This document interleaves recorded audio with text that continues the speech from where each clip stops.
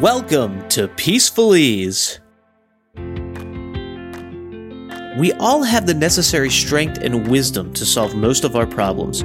What we often lack is a quiet space to think clearly and calmly. This podcast is all about tapping into that zone of inner wisdom.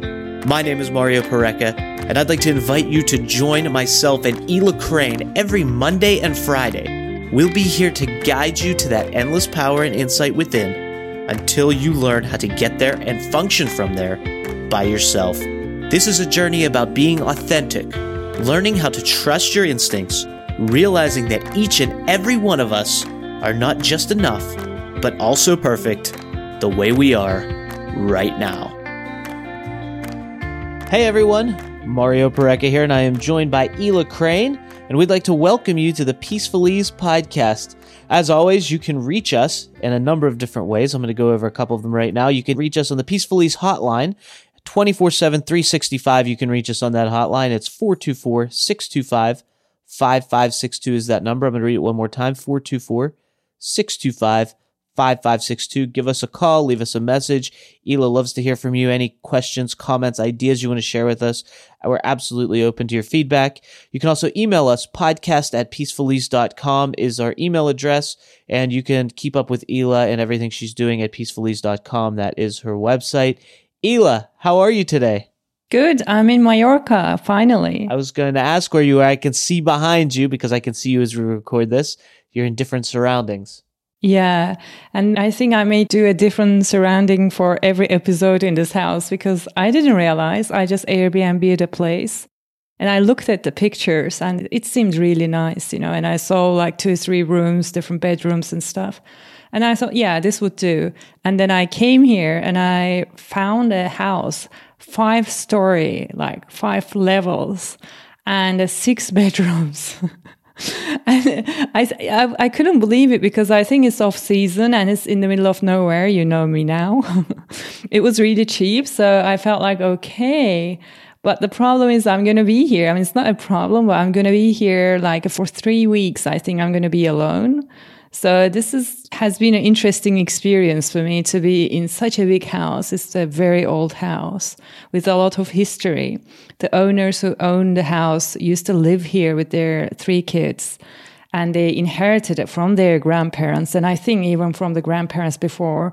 And it's a beautiful house, but it is a very different experience after Berlin. Now, where the house is located in the community or the village, are all the houses there like that, or is the house you're in different than all of the other ones? I think they're all very similar from what I see. It's a very historical village called Estelängs, and it's like the west coast of Mallorca. It's like an hour from Palma, and it's beautiful. You have the sea, just like 5-minute drive or 20-minute walk, and then you have the mountains.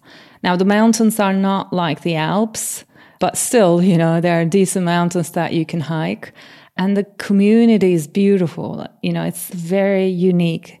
Like the first day I arrived, there's a small corner store where you can buy like water and toilet paper and stuff, not much. The essentials. Yeah, exactly. Survival level. And I went there and I bought some water and I realized I couldn't carry all that with me because I had my dog too. And there were 3 young girls, like 14, 15 years old. And they were like playing with my dog. And I don't speak a word of Spanish. So I was trying to explain to the store's owner that I will just be back to pick up the rest of my stuff. And then one of the girls spoke very little English, but she said like, shall we help you? And I was like, what? And she was like, yeah, we carry for you. I'm like, no way. And then they grabbed everything and they didn't even know how far I was living or anything. I mean, I was like literally 50 steps away, but that's something I never experienced in my life. And I don't think it will happen in England or in Germany. It's just like some random kids saying, we can help you carry your stuff. It was just beautiful. It was a beautiful welcome. How long did it take you to adjust from Berlin to Mallorca? I think due to the house, the village, I've been here 2 weeks and I can say that it took me like almost 2 weeks Because in Berlin, I was in our apartment, which is just 110 square meters of open space. There's like no bedroom, study or anything. Everything is one. The kitchen, the living room. The only door inside is the bathroom door. And then it's just beautiful open space. But here it's the opposite. It's like 5 floors and a very narrow hallway and tiny little bedrooms everywhere. And there are so many doors that some are like locked, so I don't even know what's in there. And I keep discovering parts, like I was telling you earlier, that there's like a cellar, but there are no stairs to it. Like you could perhaps fall into it and not come out. And then there's another building across the road where they have the washing machine and stuff, like the dryer. But you need to cross the tiny street for that. It's really a different house. And the history of the house is full of these old photographs of pictures of people, black and white. You can see, I think they're like family members, almost like very cozy pictures with sometimes children, babies, sometimes alone, like a lady holding a telephone, like the very old-fashioned telephone you can think of. And she's like showing it to the camera a bit, like, here we go. We have the latest invention here. The iPhone of the day. Yeah, exactly. And then I felt like, okay, and I really feel I'm alone here, but I'm not alone at the same time. And it may sound creepy, but it's not scary somehow. Like I feel welcomed here in a way. But it did take me a while to get used to things, because since I arrived, maybe for a whole week, it's been raining. And there's like a storm every night. It starts around 3, 4 a.m. And the house is so old that even if the doors and windows are closed, you feel and hear the wind come through. And sometimes it's so strong that like the other night around 4 a.m., I woke up because I heard the door open. And I turned the light on and I realized the door on the hallway across the bedroom I was sleeping in, it was a door that I locked because I just like don't use that room. And the door was open, even though I locked it. So I was like, okay, normally I would run out a couple of years ago, I think. But this time I had no fear. I was like, yeah, it's the wind probably. So I got up to lock that door again because otherwise it will keep banging. And as I was locking the door, the light I turned on next to my bed turned itself off, like just went off. I was like, okay, that must be the cable, because I noticed that it had a loose cable. So I went back to fix the light. And then there was so much rain. And when there are thunderstorms, like you can feel it shaking the house.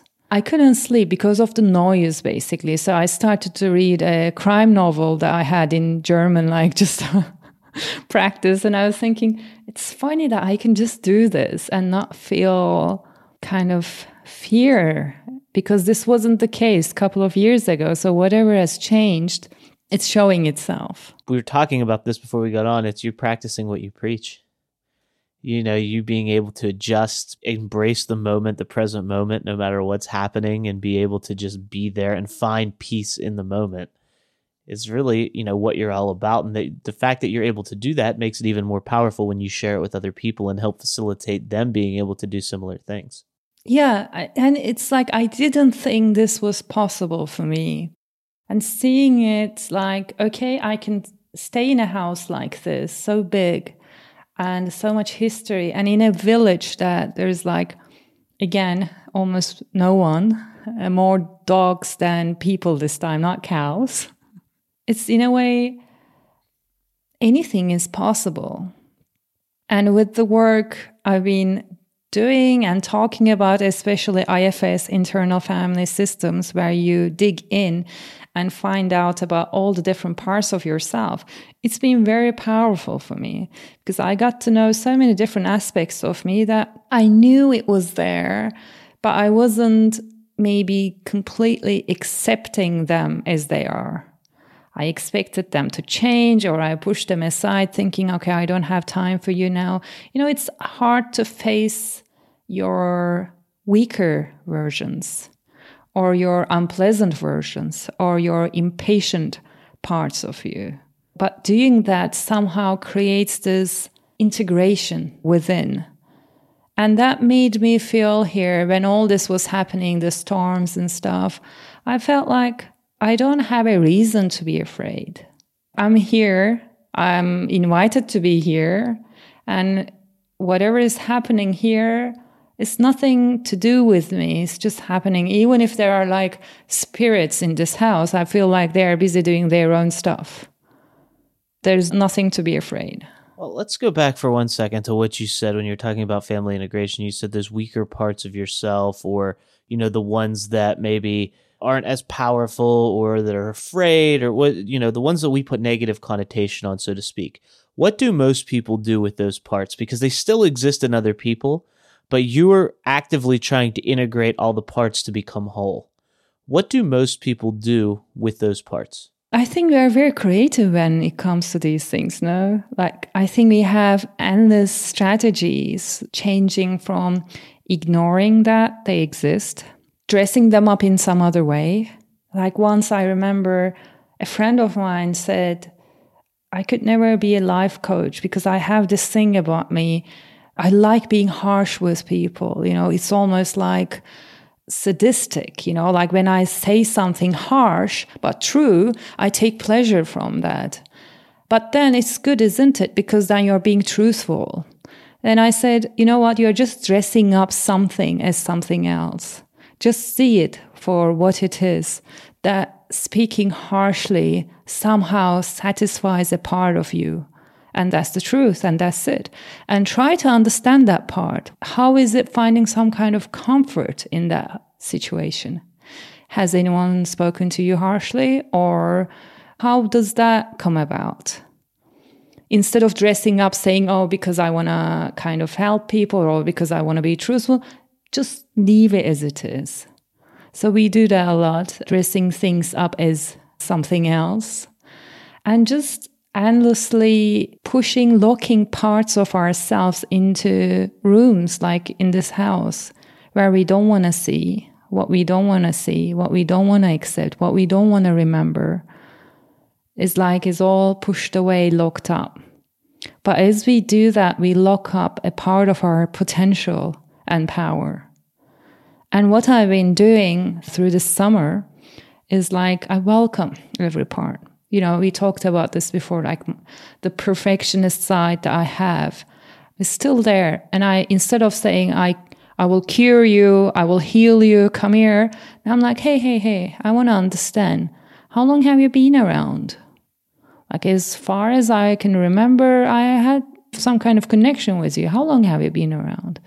Do you remember when you came about first time? How does it feel to be this you, this version of me, but you? To be so kind of wanting to do everything right. And do you see any ups and downs about it? How does it benefit you? Because you keep it. If it didn't benefit you, you wouldn't. So really be friends with those parts. And this house, interestingly, has been a model for me because there are so many rooms. I could give each sub-personality in IFS terms, internal family system terms, a room and say, okay, this is your room. You stay here. This is your private space. Do whatever you want. And if you want to share something, come out. Let's meet in the living room, Since you've been there, have you slept in the same room every night, or do you move from room to room? No, thanks to internal family systems, all the rooms are occupied right now. I have 14 people to share this 6-bedroom house, so it's almost enough rooms. So every hour you're switching rooms.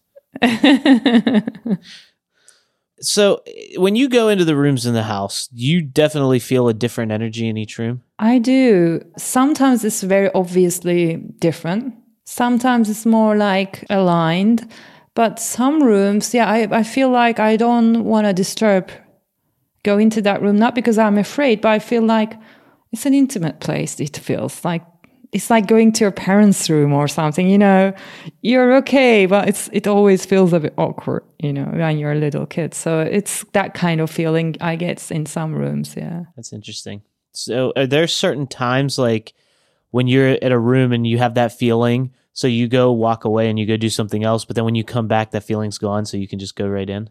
Does it change, or does it typically stay the same? It stays the same. Yeah. It's interesting. Yeah. It's kind of very clear.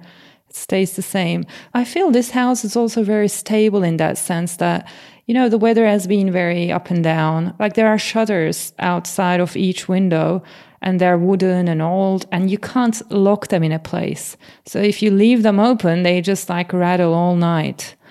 But then with all this noise, and the owners created a bamboo structure up in the terrace. And it's beautiful, but it's really not stable, especially with these winds. So sometimes you hear noises, like as if they locked up a monster in the terrace or something, like in a cage. It's just so much, almost like the wind howling, and then these screeching bamboos are like rubbing against one another. But yet the energy in the house, I feel overall stays the same. Like if you go to those rooms that you feel comfortable, they're still comfortable. If you go into those rooms that you feel, okay, I shouldn't be here, like this is like some intimate space, they're still the same. So it's interesting to have that difference. Whatever happens outside, the energy inside is very stable. And I really kind of model after that in my mind. And it's interesting because our apartment in Berlin is the creation of my mind. It's just an open space. But then if you whisper something in one corner, you can hear it in the other corner because it's just one space. Now, being here was very different and was a little bit of a shock after just Berlin. But now I can see, okay, this is how I need to make some adjustments perhaps in my mind, because this model gives more privacy to each part of me. And then it's very stable.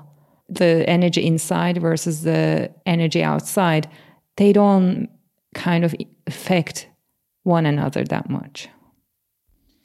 It's a great way of looking at things and then being able to internalize them and make those shifts.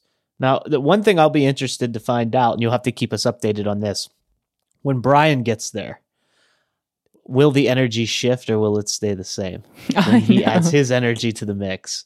So I'd be very interested to hear your take on that once he arrives and he's been able to spend some time there with you. Yeah, I look forward to that too. And he's energetically very kind of dominant person, like he will just go into rooms and do whatever he wants to do. Like he doesn't feel maybe that sensitive about the energies around him. He has this kind of wave of energy spreading from him that overtakes every space that he's in. So it will be interesting, like to hear his experience and to see if anything changes, if the house kind of neutralizes his energy or his energy takes over regardless. It's going to be an interesting experience. But considering that we create everything, like we really create our lives, our environment.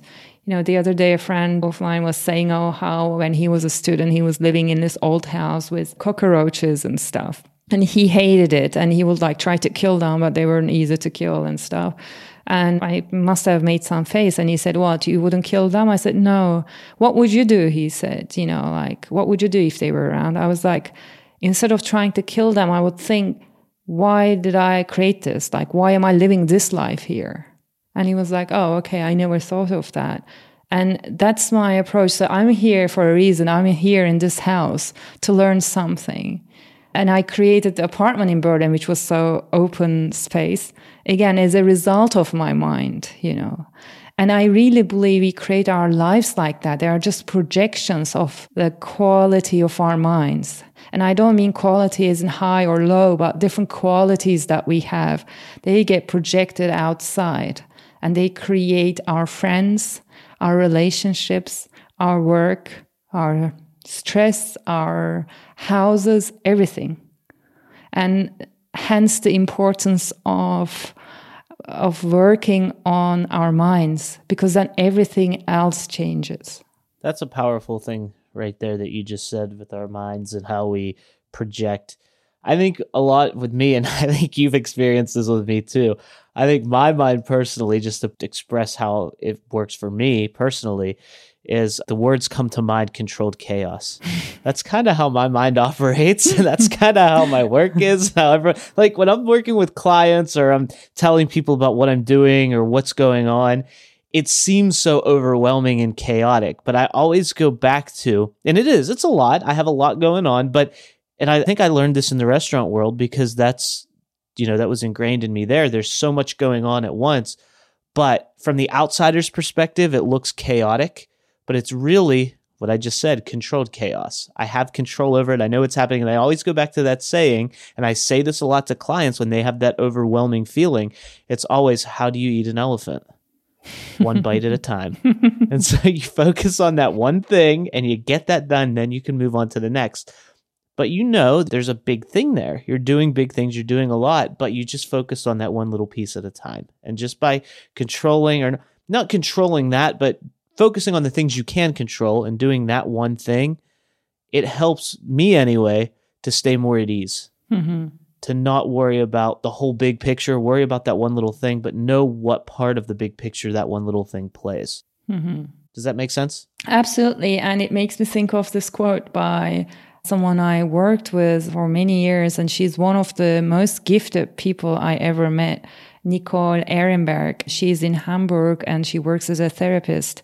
And she is just special. Like, it's hard to put words into what she does and how she does. She really performs magic. And she always says, chaos is the highest form of order. And that resonated with me when you said, okay, it looks like controlled chaos. I'm like, perhaps it is chaos, but perhaps it's very much ordered within somehow. Well, I see it as ordered, but people from the outside see it as chaotic. So that's why I said it's controlled chaos, because I have control over it and I know what's happening. And it's almost like a conductor, right? At a symphony. If you just sit there and you watch them and all the movements they make and all the different instruments and the different musicians playing them, there's a lot going on there and it's like overwhelming. But they know how to take all of those different pieces and make beautiful music. And to them, they're in control, because when they move, that's what makes the music. That's what the musicians follow. And that's what makes it happen. Yeah. So to me, that's kind of like the analogy there. Yeah. So does it resonate with you too, that chaos is the highest form of order? It does. Yeah. And it's weird because it's paradoxical, but I can see that. And I think it comes back to, we never control everything. We never have control over everything that happens. And that's why surrender is so important. So, I mean, there's always going to be some form of chaos that we can't control, but it's ordered because you know that that's the way it's going to be. That's the way it has to be. And you have to, much like you do, and when you're put in different environments, you have to accept it and adapt. And flourish. Yeah. Not just like survive, but come out of it even stronger than you were before. Yeah. Absolutely. So before we sign off for this episode, Ela, is there anything you want to leave the audience with? I would say just think about how your mind manifests your life and see if you can make any links between the events that are happening, especially if they're repeating again and again, and what you are trying to say to yourself by experiencing those events again and again. What would be the message you are trying to give yourself? As always, Ela, very profound stuff. Thank you so much. I want to remind everyone to give us a call. If you want to share with us, please do. We'd love to hear from you. The Peaceful Ease hotline, 424-625-5562 is that number. You can also email us, podcast@peacefulease.com, and visit us online. peacefulease.com is the website. Ela, thank you so much again. I love everything you shared and that you're enjoying that big old house and you have the space to expand while you're there. So thank you so much. And I look forward to speaking with you on the next episode. Yeah, thank you, Mario. And thank you to everyone listening. For Ela Crane, I'm Mario Pareca. Thank you so much for listening, and we'll talk to you on the very next episode of the Peaceful Ease podcast. Thank you for listening to the Peaceful Ease podcast. If this episode resonated with you, please share it with friends and family. Remember, the bigger the support, the more fun the journey becomes. If you'd like to get in touch with Ela, you can reach out to her at peacefulease.com. And don't forget to subscribe to the podcast so you never miss an episode. Until next time, be kind to yourself.